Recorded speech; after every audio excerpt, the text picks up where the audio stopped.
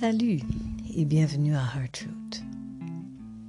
J'aimerais parler d'un sujet qui est venu durant la discussion et la méditation dimanche dernier. Et ça, c'est le fait que nous sommes des êtres créateurs. Nous sommes faits dans l'image de notre Créateur. Alors, nous sommes tous des bébés créateurs. Nous pouvons en être complètement inconscients.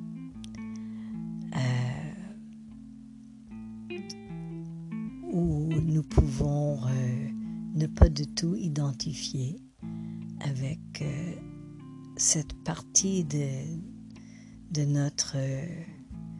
nos capacités. Nous pouvons même rejeter complètement cette idée, mais quoi qu'il soit notre attitude, le fait c'est que nous créons nos réalités. Ça, c'est une idée qui est déjà très courante, que nous créons nos réalités basées dans la programmation de nos familles, de nos ancêtres, de notre société, religion, etc. Alors, cette programmation fait que nous répliquons ce que nous avons enseigné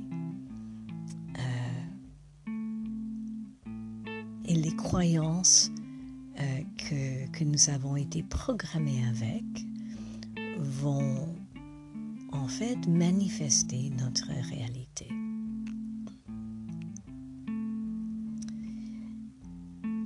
La programmation ancestrale dont on entend tellement parler maintenant, en fait, c'est des croyances qui créent notre réalité. Et une croyance, c'est des idées enrobées dans beaucoup d'émotions. Alors, ce sont des idées qui sont transmises par des personnes avec qui nous avons des relations intimes et émotionnelles. Alors, par ce fait même, les idées qui sont partagées ou léguées, tissées avec les émotions très, très, très fortes, reliées avec la famille et le tribu, disons. Ça, c'est la recette pour la manifestation. Quand on a une intention très claire, très focusée, une idée très claire et tissée avec une émotion et dirigée dans le monde, ça c'est la recette assez simple pour la création, pour la manifestation. Alors, ce qui est programmé en nous est souvent inconscient. Ça, c'est la chose. Souvent, nous ne sommes pas du tout conscients du fait que nous avons toute une fondation de croyances, disons, souterrainiennes, que nous les prenons tellement pour acquis que c'est pas dans la conscience quotidienne. Beaucoup de travail que nous faisons sur nous-mêmes et énormément parmi nous ont travaillé depuis si longtemps sur nous-mêmes, à rechercher, à observer et à laisser aller des croyances qui étaient inconscientes, qui étaient cachées ici et là dans le corps. Nous avons fait beaucoup de travail pour laisser aller tout ça. Ce qui arrive, c'est que quand nous pouvons éliminer ou laisser aller, choisir parmi les croyances que nous avons été léguées et en laisser aller beaucoup, ce qui ne servent plus à notre perception de qui nous sommes.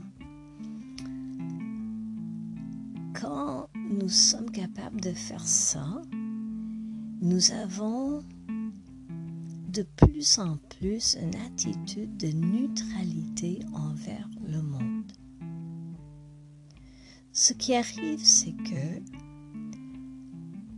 toutes les situations et toutes les personnes autour de nous, dans nos vies, nous les avons appelées là.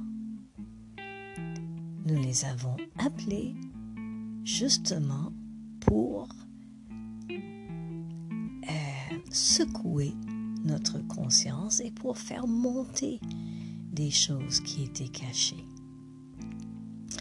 Des personnes ou des situations qui font monter des émotions très fortes sont reliées avec des croyances, des choses cachées en nous depuis très longtemps. Le plus fort qu'on agit à une situation ou une personne émotionnellement, le plus longtemps, la chose, la croyance qui est cachée en nous a été cachée.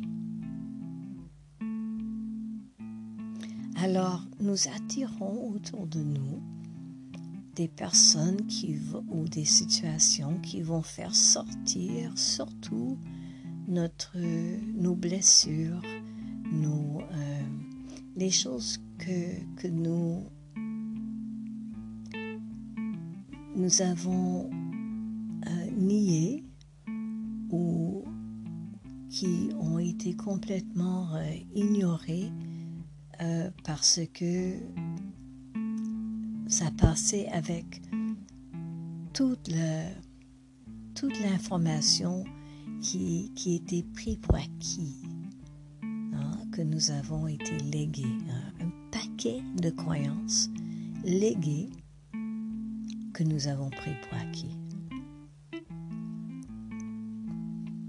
Alors, la vie que nous appelons autour de nous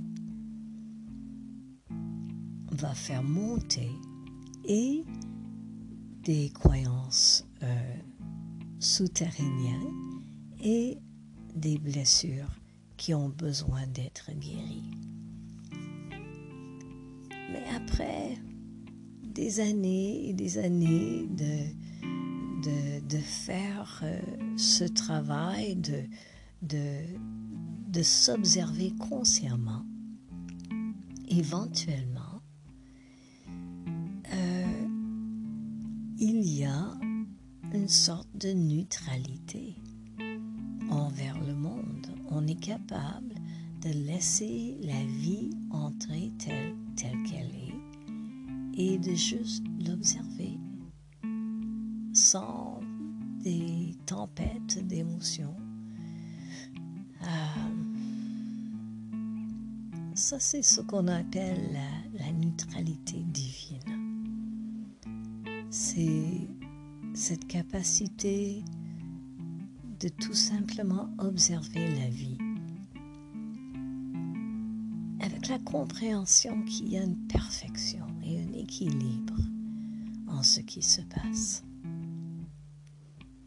Bon, l'humanité et la planète entière est encore dans ce processus pédale au métal, hein, de faire monter des choses pour les laisser aller. Mais il y en a parmi nous qui ont déjà travaillé beaucoup et qui sont rendus à ce stade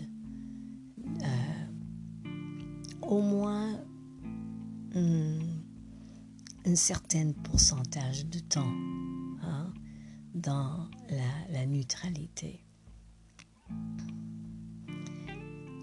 Quand ça arrive, quand nous pouvons toucher à cet état, la prochaine chose, c'est de faire monter le sève en dedans de nous. Alors, quand il y a une passion qui monte en nous, ça ne va pas être pour nous attirer vers une situation qui va répliquer des blessures du passé.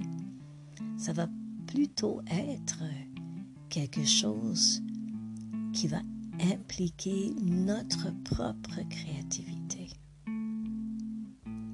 qui va appeler, qui va toucher à notre essence et ce que nous avons à manifester dans ce monde,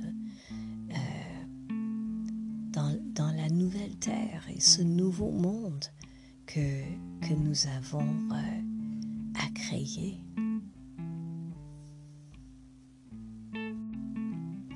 Depuis toujours, il y a des êtres humains qui pratiquent des différentes formes de magie, hein, de ce que nous appelons la magie.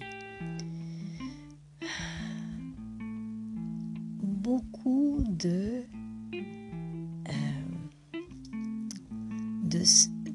l'efficacité de la magie était vue comme étant, comme venant de l'application de la recette précise, hein, pour l'effet qu'on veut avoir. Alors, le bon timing, la bonne phase de la lune, la couleur correcte de chandelle, la bonne direction en termes d'alignement de tout dans le rituel, l'incantation avec exactement les mots et les tons précis, etc. Hein? Et on voit ça dans ce qu'on appelle la magie noire, la magie blanche, la religion, qui est un peu pareil.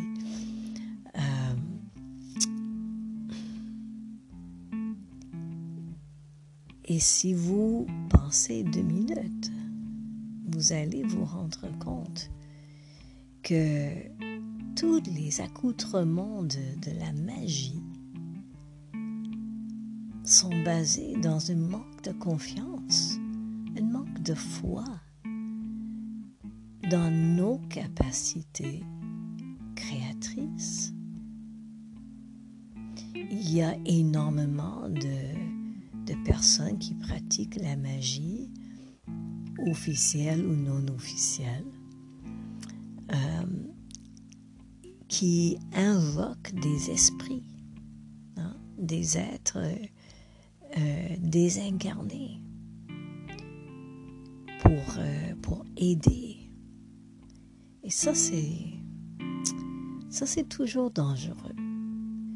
Parce que quand nous demandons de l'aide des autres dimensions, des autres êtres, ce n'est jamais gratuit. Et il y a énormément de personnes qui ont demandé de l'aide et qui n'étaient pas conscientes du prix qu'ils avaient à payer après. il y a de plus en plus d'histoires qui sortent de ce genre. De vendre son âme au diable, c'est pas juste une histoire qui est racontée pour faire peur au monde. Alors, la magie et toute la culture de la magie, au fond, est basée dans un manque de foi. La foi que nous sommes capables. Nous, l'âme que nous avons dans la matière qui est le corps, que nous avons cette union de corps et matière, d'intention et d'émotion. Ça, c'est ce qui fait la création. Il y a beaucoup de personnes qui je connais, peut-être c'est juste moi qui connais des gens comme ça, mais j'en connais beaucoup qui utilisent un genre de cette magie, entre guillemets, pour trouver des places de stationnement. Alors, avant d'arriver où ils veulent trouver une place, ils vont faire appel à leur déva de stationnement ou guide de stationnement, whatever. Ils vont visualiser où ils veulent la place. Et très souvent, ça marche. Très, très, très souvent, ça marche. Mais ça n'a rien à faire avec un déva ou avec des esprits. Ça, c'est d'être capable de visualiser, d'avoir une intention très claire de ce qu'on veut, reliée avec une forte émotion, un désir très fort d'avoir ce stationnement qui crée l'ouverture de la place. Ça, c'est comme un bébé qui pratique. Mais au moins on peut commencer quelque part. Alors on commence complètement inconscient du fait que nous sommes en train de créer notre réalité. Peu à peu, nous nous libérons de toutes les croyances en limitation, toutes les blessures que nous gardons, qui sont aussi tous reliés avec une petitesse et limitation. Et peu à peu, nous nous libérons de tout ça et nous avons l'opportunité après de toucher, comme j'ai dit, à la sève à l'intérieur du vent dans les entrailles. Il y a ce spot, le dantine, le chaudron de notre énergie vitale et créative, juste en bas du nombril. Et c'est vraiment la source, le central de notre énergie créatrice. L'énergie monte de là, tout comme le sève monte dans un arbre pour créer les bourgeons, les feuilles et les fleurs et les fruits éventuellement. Nous sommes comme ça. Alors, c'est le temps maintenant de commencer à réfléchir sur ce que vous aimeriez créer. Qu'est-ce qui touche votre passion, votre énergie créatrice? Qu'est-ce que vous voulez créer dans ce nouveau monde qui est en train d'émerger? C'est le temps de penser à ça. Je pense que c'est à peu près ça que je voulais dire cette fois. Merci de m'avoir écouté. Si vous aimeriez participer dans nos méditations les dimanches, ou si vous voulez écouter les enregistrements, je vous invite d'aller à patreon.com et là de chercher Heartroot. Vous allez trouver des différentes options en termes de nombre de méditations auxquelles vous pouvez avoir accès et d'autres outils aussi pour vous aider dans votre cheminement intérieur spirituel. Et en même temps, vous allez soutenir le travail de Heartroot, le travail qui émerge, qui rayonne de cet endroit qu'on appelle Heartroot. Alors merci, bénédiction et à la prochaine.